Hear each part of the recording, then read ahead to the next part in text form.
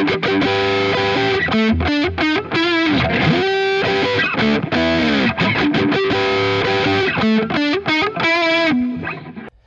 to another episode of the From the Top podcast. A podcast that's all about first things, where I use the first thing of any number of a variety of things, like a menu or a movie series or a TV series or a chapter of a book, song of an album. I use that first thing to decide if I would keep on doing that thing. So that's basically the premise of the show. If you followed along up to now, you know that I've kept kind of a erratic posting schedule, but with, you know, how it is with full-time jobs and trying to get something off the ground and raising kids, all these kinds of things, it's just hard to keep a consistent schedule. But I'm trying to get a plan in place where I can maybe backlog some episodes and things like that and record them more consistently so I can get those out to you more consistently. But I appreciate you listening along. If this is your first episode, we're going to jump right into it. I've got a couple of things today that I want to talk about. I think one that I really liked and then one that I really did not like. So I think it's going to be fun to talk about both of those things. They're both TV shows this week.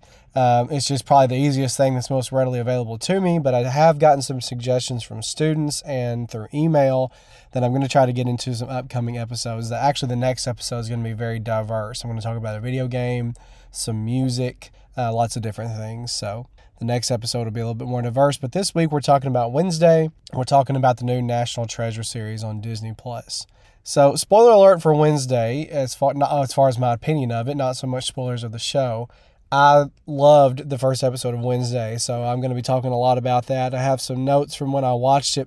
I watched the first episode probably a couple weeks ago now, and I still have my thoughts on my first experience with Wednesday. I've watched a few since then, but it is just kind of a breath of fresh air. You know, something like that, especially on Netflix, you never know what kind of the quality is that you're going to be, but you can tell they put money into it. You can tell with a name like Tim Burton attached that they weren't just going to halfway do it, but they thought that they had something with this show, and I think they're right. It's not perfect. It falls into a few traps, little stereotypical traps here and there.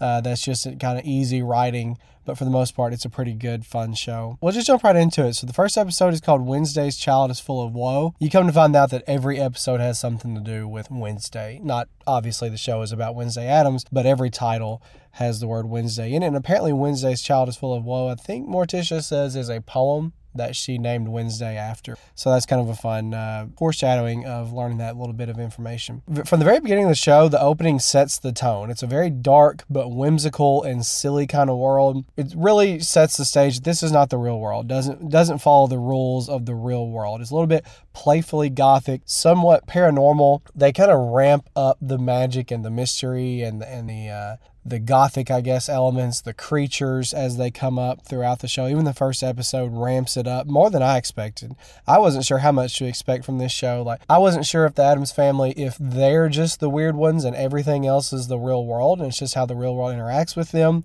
But at least in this version, they are not the only ones who are a little bit spooky and kooky, like the song would say. So the family are not the only ones who live by these rules, these gothic rules, and the rest of the world is just normal. It's definitely the rest of the world has these magical elements to them, but the whole thing is just a bit surreal, over the top, so you get the sense that really anything can go. Any rules can go. Another thing that I noticed from the beginning is that the show, at least surprisingly to me, leans into the violence a little bit, or a little bit of gore more than you might expect. And it's not necessarily a kid's show, but it's not just for grown-ups either. I guess you could call it a family show, teenagers and up maybe. I wouldn't show it to kids, but with Burton, you would expect him to play up the macabre. Like, I guess you can push the limits a little bit, even though it's a TV-14 show. I think you can push the limits a little bit on a streaming service like Netflix, and Burton definitely does that. But you know that he's going to embrace as dark as he can go while still keeping it kind of playful. Kind of going in order of the show here, the one thing that you notice is that while Luis Guzman and Catherine Zeta-Jones, they're both great actors in their own right, it's a really weird match to put these two together. That's not very convincing for them to be Morticia and Gomez. I think they both fit their roles well, like individually, but they don't really mesh well together. I don't think in the grand scheme of things that's really going to be a detriment to the show. I do think that there will be a little bit more about Morticia and Gomez that we'll find out later, but they're hardly in the first episode really, so it doesn't really matter. Another thing that's very cool is that there's really cool music in title sequence with a kind of like a funky synth edge on top of like a spooky harpsichord. So it definitely sets the tone for the show that we're getting gothic, we're getting but modern. It's going to be dark but playful. really, really fits the opening title sequence and the rest of the show. And you can definitely tell it's a Burton show with the focus on big eyes. Wednesday doesn't blink. Burton always focuses on the eyes. I guess it's kind of a window to the soul kind of thing. There's all these gothic little morbid touches here and there. He doesn't back away from that. So early in the show, we see the type of Wednesday that we're getting and the type of rules that kind of apply to her. The first thing we see is that she takes revenge on these people who are bullying Pugsley in this, I guess, regular public high school that she's been going to, and this gets her sent straight to Nevermore Academy. And this is a school, obviously from the title Nevermore, like it is derived from Edgar Allan Poe. He's kind of like the patron saint, I guess, of this school. It's a school for outcasts and freaks and monsters. One thing that jumps out at me from that opening scene is that I don't really like shows that portray just every average high school student outside of our main character as just relentlessly savage bullies for no reason. And that's the teacher in me coming out. I'm not naive enough to think that people can't be awful, but I don't like that that's what people around the world think of when they watch media that portrays people in high school, is that most everybody outside of the people that we root for are just relentless bullies. And I don't think that's a fair take, but it's this kind of world where we're playing with extremes, I guess. And Wednesday has to have a reason for doing what she does, and I won't spoil what she does, but she gets kicked out of school and sent to this school that's essentially for freaks and outcasts. I just don't like that a show can make it seem like, and also what this show does is that it makes it seem like any small town guy, teenager, even the sheriff, the local small town people are all just mindless hicks that hate anything that's different from them. Sure, there are people that are like that, just like there are bullies in high school, but for the most part, the people that you'll run into in small towns are not just going to be people that just hate everything they see and they encounter as soon as they see it. But it works for the show. You've got to have the people in the town next over, struggling to recall the name now of what that town next door is, but they run into the students from Nevermore and instantly they're just mindless redneck hicks in regard to anything that's different. So while Wednesday and her family are on the way to Nevermore Academy, we get our first hint that maybe the major conflict of the show that could be like the running storyline is that some kind of creature is attacking people and basically ripping them apart. And the show doesn't really hide from any kind of detail like that. It doesn't really shy away from the weirdness and the scariness of that. So that's something that I'm sure the show will continue to come back to, is this underlying element, this mystery element of what is this monster, this creature out there that's attacking people. And it's still so early on in this stage of the show that we're not sure what kind of rules other creatures and people will follow outside of the Addams family. But we get a little bit more information about that once Wednesday actually gets to this school. Just a couple of other notes about the show. It's obviously part of the Addams family that they like the dark and the gloomy and the kooky and spooky and all those kinds of things. But it is pretty funny, kind of dry humor that's just one-offs and things like that they find beauty in the dark and gloomy things. So any chance that they get to kind of pull a deadpan one-liner, kind of twist it on its head of something that should be terrible and they find joy in it, that's a usually pretty funny gag. It works for the most part. Another thing is that Gwendoline Christie is in this show, so you probably know her most from Game of Thrones. She plays Brienne of Tarth, but she's also Captain Phasma in Star Wars. You never see her face in Star Wars, but you hear her, you know that it's her, and she looks unrecognizable in this show because she is such like a, for lack of a better term, a manly brute force in Game of Thrones, and now she's this kind of classic 50s and 60s style lady in Wednesday. She looks very unrecognizable, but she's great in her role. So we learned that Wednesday has to have court-ordered therapy, and so you think, well, that can't go wrong. Like a therapist, they're probably ready for anything, but they're not ready for somebody like Wednesday. And we also learned that Wednesday is rooming with Enid, who a best comparison is that Enid is like a real life Fancy Nancy whose her half of the room looks like a piñata just exploded all over it. So we have Wednesday's half of the room that's bare and black and white, and Enid's over here looking like a Care Bear mixed with a Squishmallow just decorated and then threw up all over her room. It's of course, obviously they're going to be character flaws for each other. Enid is so peppy and optimistic and hopeful, and Wednesday could care less about most things. I think the school looks great too. This is another touch where they could have cut corners. They could have just, taken the easy route on and setting up some of these set pieces and things like that. But the school really looks great. It kind of looks like Hogwarts in the Upside Down. It is even complete with groups broken down by the type of creature they are. There's about 4 groups, so you want to think the house situation in Harry Potter. That's kind of how these groups and these cliques separate themselves. But you can just tell that they want to do it right. It looks great, the setting, the effects. Wednesday, we learn, has visions. There's crystal balls. It's a fun, weird world where people in it, they take it seriously, even if we know from the outside that the world is kind of larger than life. We don't know how much to take seriously or what to expect, and we know that it's a little quirky, but the people in the world just accept it, and they do, they play it straight, even though we know that these touches are kind of weird. So my take on Jenna Ortega as Wednesday, she has a perfectly harsh, deadpan delivery, and she contrasts so well with the other inexplicably upbeat and modern, somewhat cliched students who are just your average everyday student that you would see today, but they have that little fantastical twist. They speak with modern slang, they're into modern things, they've got phones, they're on social media, and then there's Jenna Ortega, who's contrasted against them, that can't be bothered with social media. She's not interested right now in things like dating or getting involved in school spirit and those kinds of things. She is just deadpan. Everything's terrible. Everything's gloomy. And so it really works, that contrast. She's just revolted by anything modern or social media that today's teenagers would be interested in. And she has the stare, she has the eyes, she has the non-blinking down perfectly. Just a stiff, upright posture, but still really good at everything, which I guess works for her character. That's just part of who she is. That obviously, such a weird family, she's going to have been trained in everything and have all kind of background experiences. But it's kind of annoying when a character that doesn't have to work for anything, she's just good at everything. So she's good at fencing, karate. She knows everything. She's a cello player, all these kinds of things. She's just fast-talking and quippy and smart, like we got a hybrid Lorelai Gilmore / Beetlejuice situation.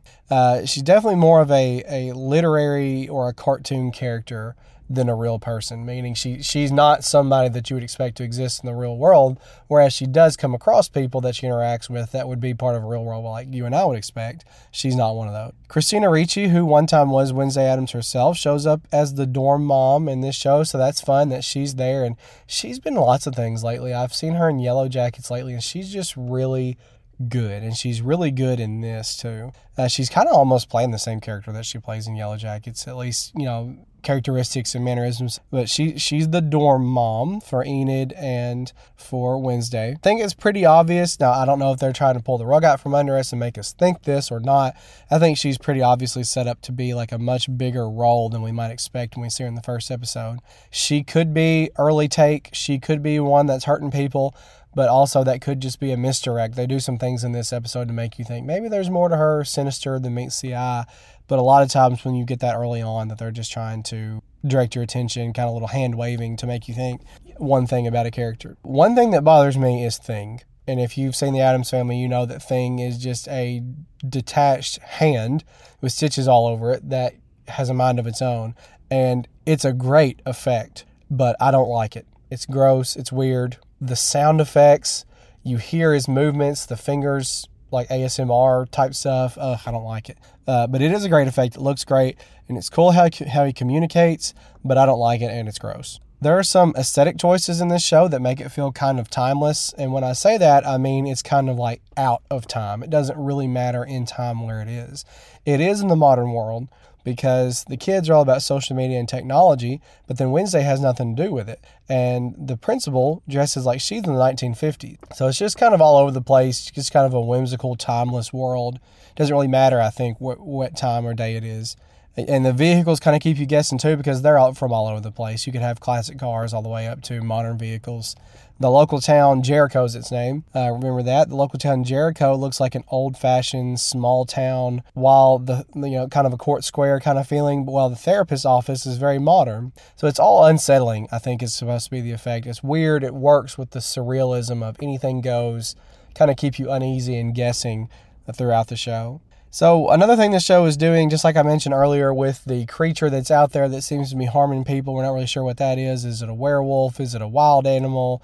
Is it some type of monster situation? That's one mystery that's being set up, but this first episode is setting up a lot of storylines that we'll obviously come back to. So there's one mystery storyline that could involve Gomez. We get a little information about some kind of secret lore or prophecy involving Wednesday and what looks like an evil pilgrim somehow. Maybe linked to Pilgrim World, which is a thing that exists in Jericho. Kind of a Salem Witch Trials version of Disney World. That just happens to be in the next town over. Apparently werewolves are a thing in this show. Enid herself is a form of werewolf, but she can't fully transform. So all she can do is protract her claws, but that's definitely going to come back up for sure. That's all the characterization we get about her as far as her werewolf side of things right now, but you know that that's going to come back up. If they mention it in the first episode, she will wolf out at some point. One thing that surprised me about the show is that there is a love interest, actually more than one.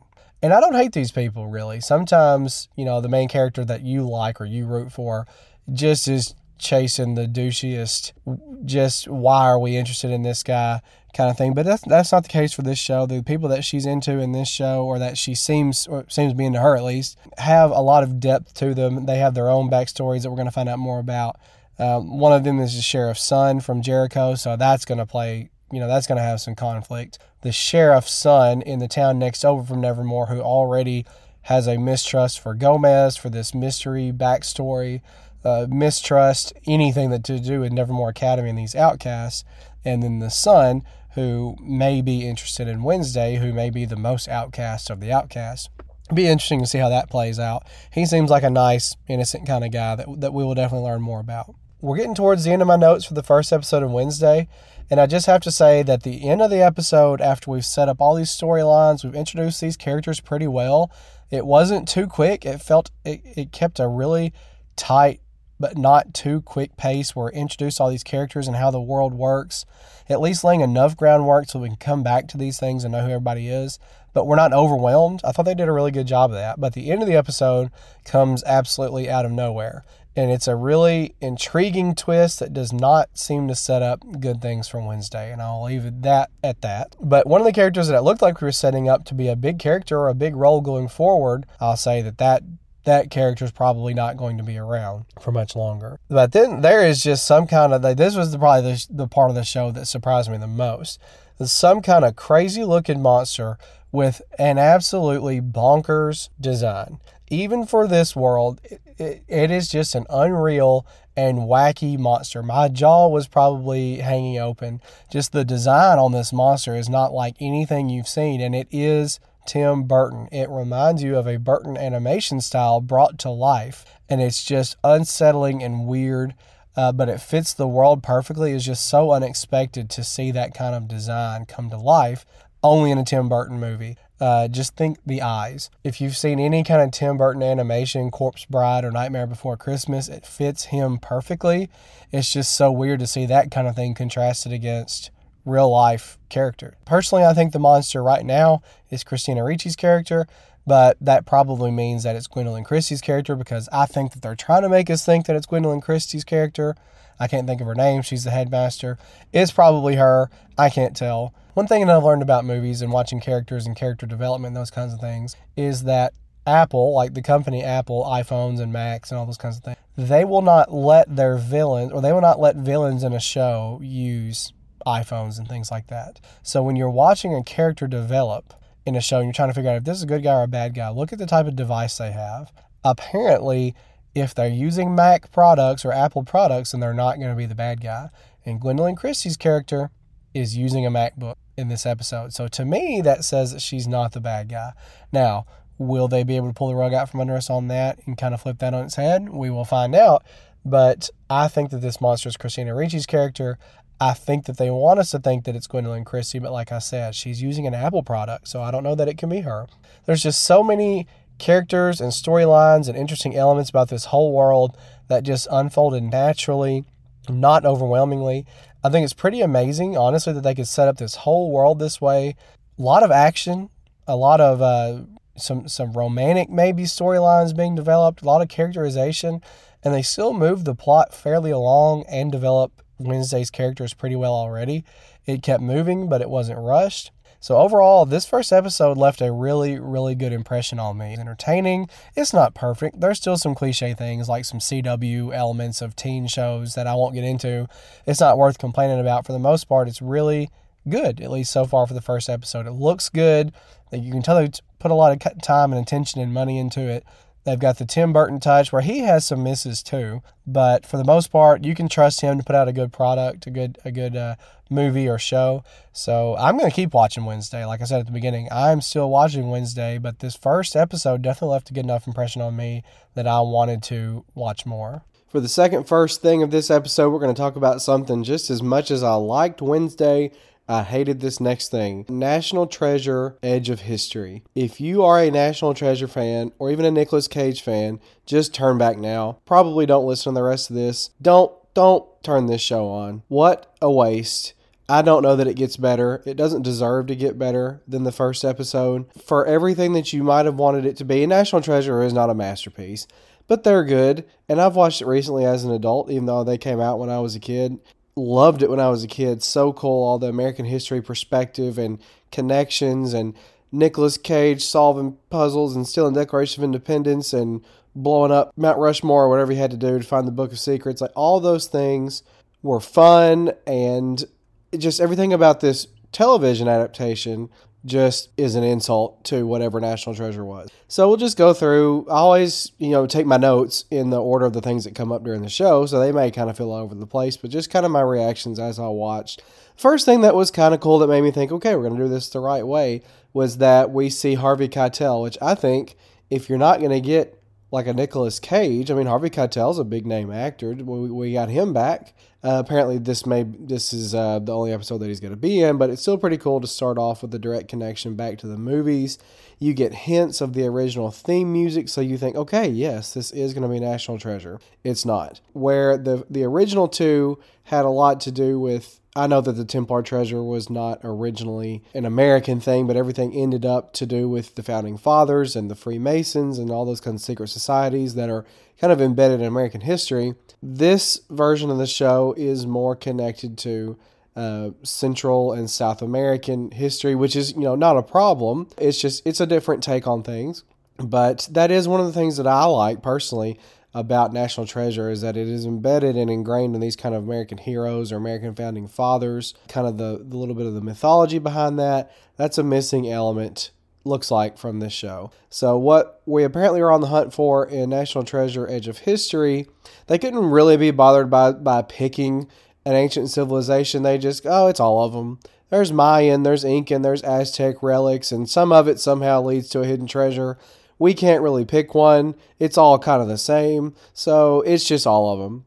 We are watching or keeping up with the family of a treasure hunter endangered by some kind of hidden figure named Salazar, which is the name of any kind of South American, Central American gang lord villain, and just turn a show on.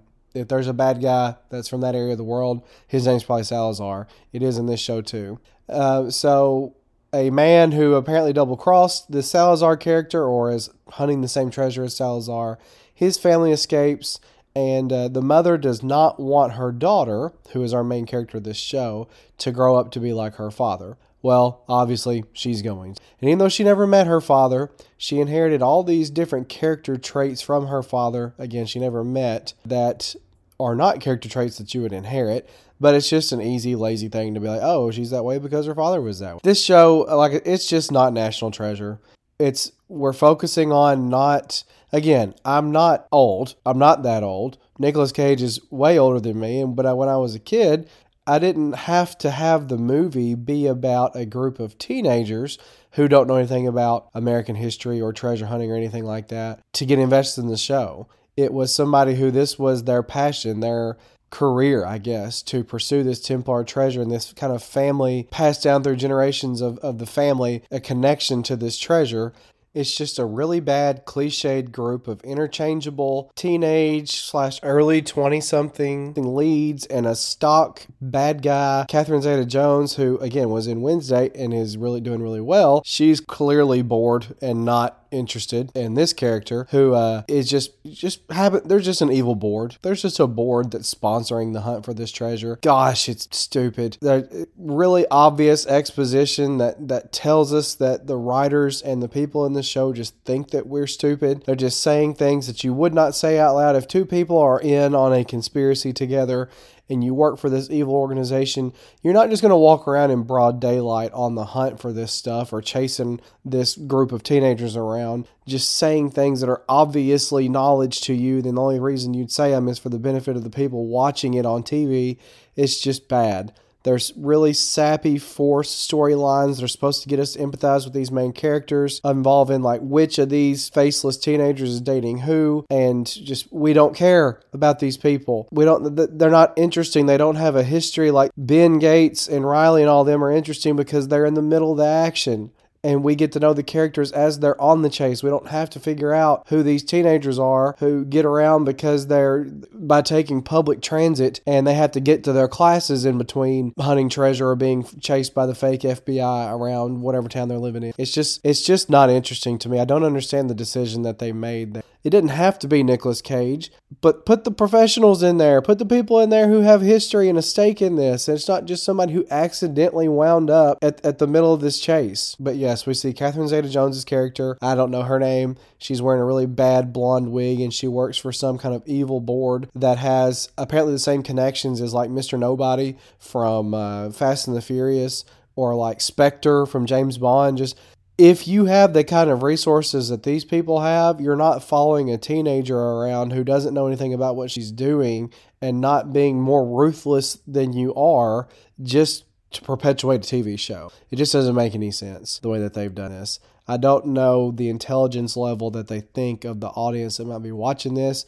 I just don't think that that's the audience that you're going after. I don't think you're trying to get today's teenagers interested in, maybe you are, I don't know, but that's not what they did with National Treasure. National Treasure was not interesting, again, because it was teenagers. It was interesting to a wider range of audience. So I think it was just a mistake to say we're going to target the demographic. Just make it a cool story like the original one. Don't make it about wannabe YouTubers who are more concerned about whether their fit or their drip is on fleek or whatever, and whether they're going to make it to the next pop-up sneaker sale. That's not right. It's not good. It's just terrible. It's cliched. It's boring. It's eye-rolling. It's not right. I mean, I guess it makes sense that they're just as lazily as they can, they're trying to get us invested and to create some kind of storylines for these people in the show. But we don't know these people. We don't care about the relationship drama in a show about hunting centuries-old treasure. That's another thing. Turning it into a show is obviously just a way to keep people subscribed past a month. But the movie didn't have to do that. The movie kept the action and the pace going, and you have to draw it out. Now, I will say there is one redeeming quality about this first episode of the show, is that we find out that this group of friends is somewhat capable of solving puzzles because they do an escape room. And if you know me, you know that I love escape room. And that's about the only interesting part of this was watching them break out of a fake prison for an escape game. And that's about it.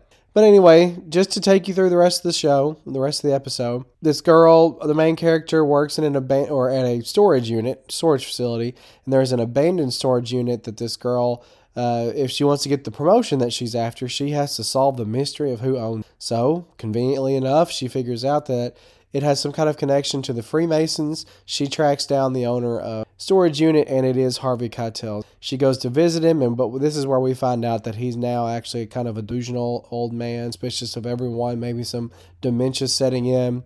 He's kind of turned into an old historical conspiracy theorist after the first time we saw him in National Treasure 1. He wasn't into all that, but because of what he's learned, he's kind of gotten twisted on that, and now he's kind of this old historical conspiracy theorist. And because he is delusional, he overshares at the first chance he gets. This girl that he's never met before, all of a sudden, she's apparently worth sharing every dark secret that he can about this hidden treasure that he's discovered that he can't know if her father or whoever, he actually doesn't know that her father is somebody that that knew about the treasure and is chasing after this treasure. So he tells her, for example, he tells her to trust no one with these secrets that he's just imparted to her. Right after he just met her 5 minutes ago and told her his deepest, darkest secret. Don't trust anyone. But he's all impressed that she tracked him to his home, and she conveniently has always wanted to work for FBI cryptanalysis, if that's a thing. That's a thing that she's always wanted, FBI cryptanalysis, I guess, to kind of like a Robert Langdon, Da Vinci Code kind of character. Like that's always what she's wanted to do. Another thing we learn about our main character is that she's not an American citizen, and she wants to pass her citizenship test.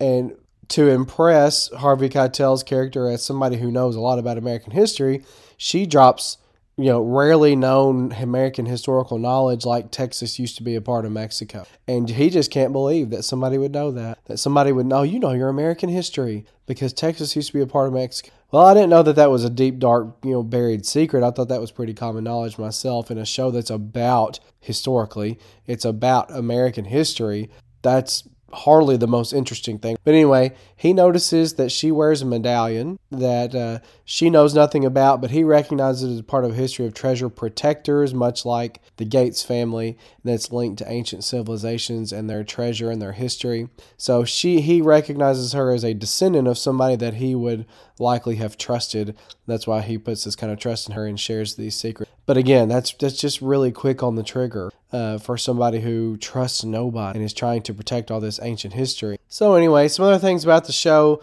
The dialogue is atrocious. They say, these are quotes from the show. Things like somebody calling somebody else a reckless good-for-nothing. Nobody says this. And then just out of nowhere, somebody, one of the main characters solves a clue or something like that. Another one says, old school dap. Like, gosh, nobody would say that. That would not come out of somebody's mouth. Or somebody drops just some kind of random historical fact and another character says, ugh, classic patriarchy. These are just not regular people. These are not what normal people would say. Write something better than this. You work for Disney. You're writing a National Treasure show. Do better than this. And they clearly stole the let's drop a random historical factoid to make our main character look more knowledgeable thing from the movie. But these things in the movie actually had to do with the situations that they were in. And they were solving the clues at hand or throwing off the bad guys, throwing them off the scent. And they didn't really have anything to do with the context that they were delivered in this show. They just thought, what works from memory?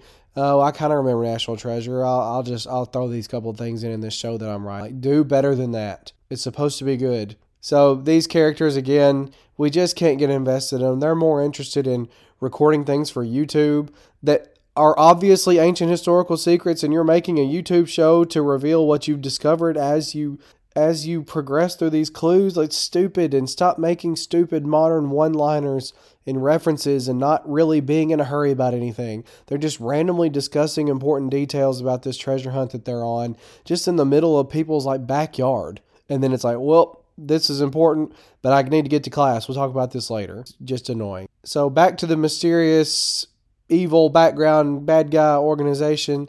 They send some fake FBI agents after our main character who are clearly not FBI agents. And if they are as ruthless as they seem to be as an organization, if they're willing to kill people over this, and they have been willing to do it for centuries, and they've got all the resources in the world, then they definitely would have just taken her and tortured the information out of her. It's not believable that they would go through all these charades of pretending that they don't know what's going on or that they're fake FBI agents just to trick her into giving them some information. They would have just gotten rid of her, gotten the information out of her that they needed, and then never saw her again. There's also lots of, you're just like your dad. You got this from your dad. Your dad was just a guy who did the wrong thing for the right reason. All these things that you inherit. You don't inherit character traits like that from people that you never met. It's let her show us those things. You're developing a character. Show her being that way instead of being cheap and lazy about it and not letting us discover those things about her for ourselves. Like I said, the dialogue is unbearable. Apparently, it must have been really bad because I wrote it several. The friends, like this character Oren especially, are just so unlikable. It's not great. I had some other notes about like the plot of the first episode of the show. It's not really worth getting into because I'm not going to continue watching this series. So I'm going to skip past some of those things. There are some kind of cool, I guess, connections to the Freemasons, but the tension and the action that they try to build up in this show, it just kind of ruins it. For example, there's a quote-unquote high-speed chase where the fake feds are chasing these teenagers of this group of friends just who are riding just a regular city bus. It's not action-packed. We're traveling 35 miles an hour down a road, and we're trying to figure out where these kids are going. They're not even running anywhere. They're just walking wherever they go and having conversations along the way. Like, get going. If you think these people are dangerous and they're trying to get after your ancient treasure, go. It's just that this show, it was shot for Disney Plus. It's more suited for Disney Channel, like 15 years ago. It's just hard to feel the tension in a show where the biggest threat to the main character is not some kind of secret evil organization bent on getting the treasure at whatever cost. It's that the main character thinks that she might get in trouble enough with the government or the FBI that she might get deported. And I didn't make that up. That's something they mentioned multiple times throughout the show. If you have to steep to that level to try to create tension in a show like this, then maybe you should have gone back to the drawing board. So the last thing we see in the show is this crazy Salazar character who's doing his best Bruno impression from Encanto in a prison in Mexico City, just scratching up random drawings of these ancient relics and plastering his walls with old parchment-looking papers in case we couldn't already tell that he's the crazy bad guy. He's just lined his walls with clues about these ancient civilizations and this treasure. It's just all really, really lazy. It seems very poorly written, poorly produced, cash in on the name. They should have just held out for a movie with Nicolas Cage. I'm hoping that this will actually propel them to do that. They're thinking this is to do something because it's a really cool concept as far as a series. And you can't just throw it away because the show's bad. Let's go back to a movie. Part of it being a show is that we won't get to the clues and the set pieces and the action nearly at the pace that you need to make things interesting. They don't have any of the resources either that the characters Ben and Riley and Abigail would have had in the movies because those people are grown adults and they've built a life around this and then obviously had money from the first treasure they found. It's not going to be very interesting, I don't think, to watch the Saved by the Bell cast wander around the same town using the sidewalk or public transportation to find clues that just happen to be conveniently located 3 blocks away in the town that they already live. I do wish that I could see some of the more ancient history Indiana Jonesy type stuff that probably they're going to save all for the last episode for budgetary reasons, but I'm just not going to stick around for it. It doesn't have to be a modern update with annoying contemporary leads. That's not what made the originals popular, and it's not the audience who's going to turn in for a TV or who's going to tune in for a TV series about National Treasure. They want more of what made it popular in the first place. They should have stuck with that formula. This is not good. It's going to be drawn out too long, and the writing is bad. I'm just not going to watch it. That's going to do it for this episode of From the Top. I hope you enjoyed hearing my thoughts on Wednesday and National Treasure Edge of History. I do want to say that I noticed listening back and doing the edit, some of my words were getting clipped off there at the end. I'm not really sure what was happening there, but I'll make sure going forward that I fix those. Just ironing out the kinks, trying to get this podcast started. If you have any suggestions for anything you'd like to hear me cover or try on the show, you can hit me up at podfromthetop@gmail.com. I'm already working on some other suggestions that I've gotten in from some students and from some emails. I'm excited to get to those. Don't forget that this podcast is part of the Across the Top Podcast Network. We're wrapping up the 20 for 20 podcast pretty soon. I've got the final episode ready to go, so that'll be available soon. And don't forget to check out Yanks Across the Pond as well by Andrew Fisher, who's covering American soccer players playing for the biggest clubs abroad. Thank you for listening to my rants this week. Went a little bit long, but had one show that I really liked and one that I really didn't. So again, hope you enjoyed the show, and I will catch you next time.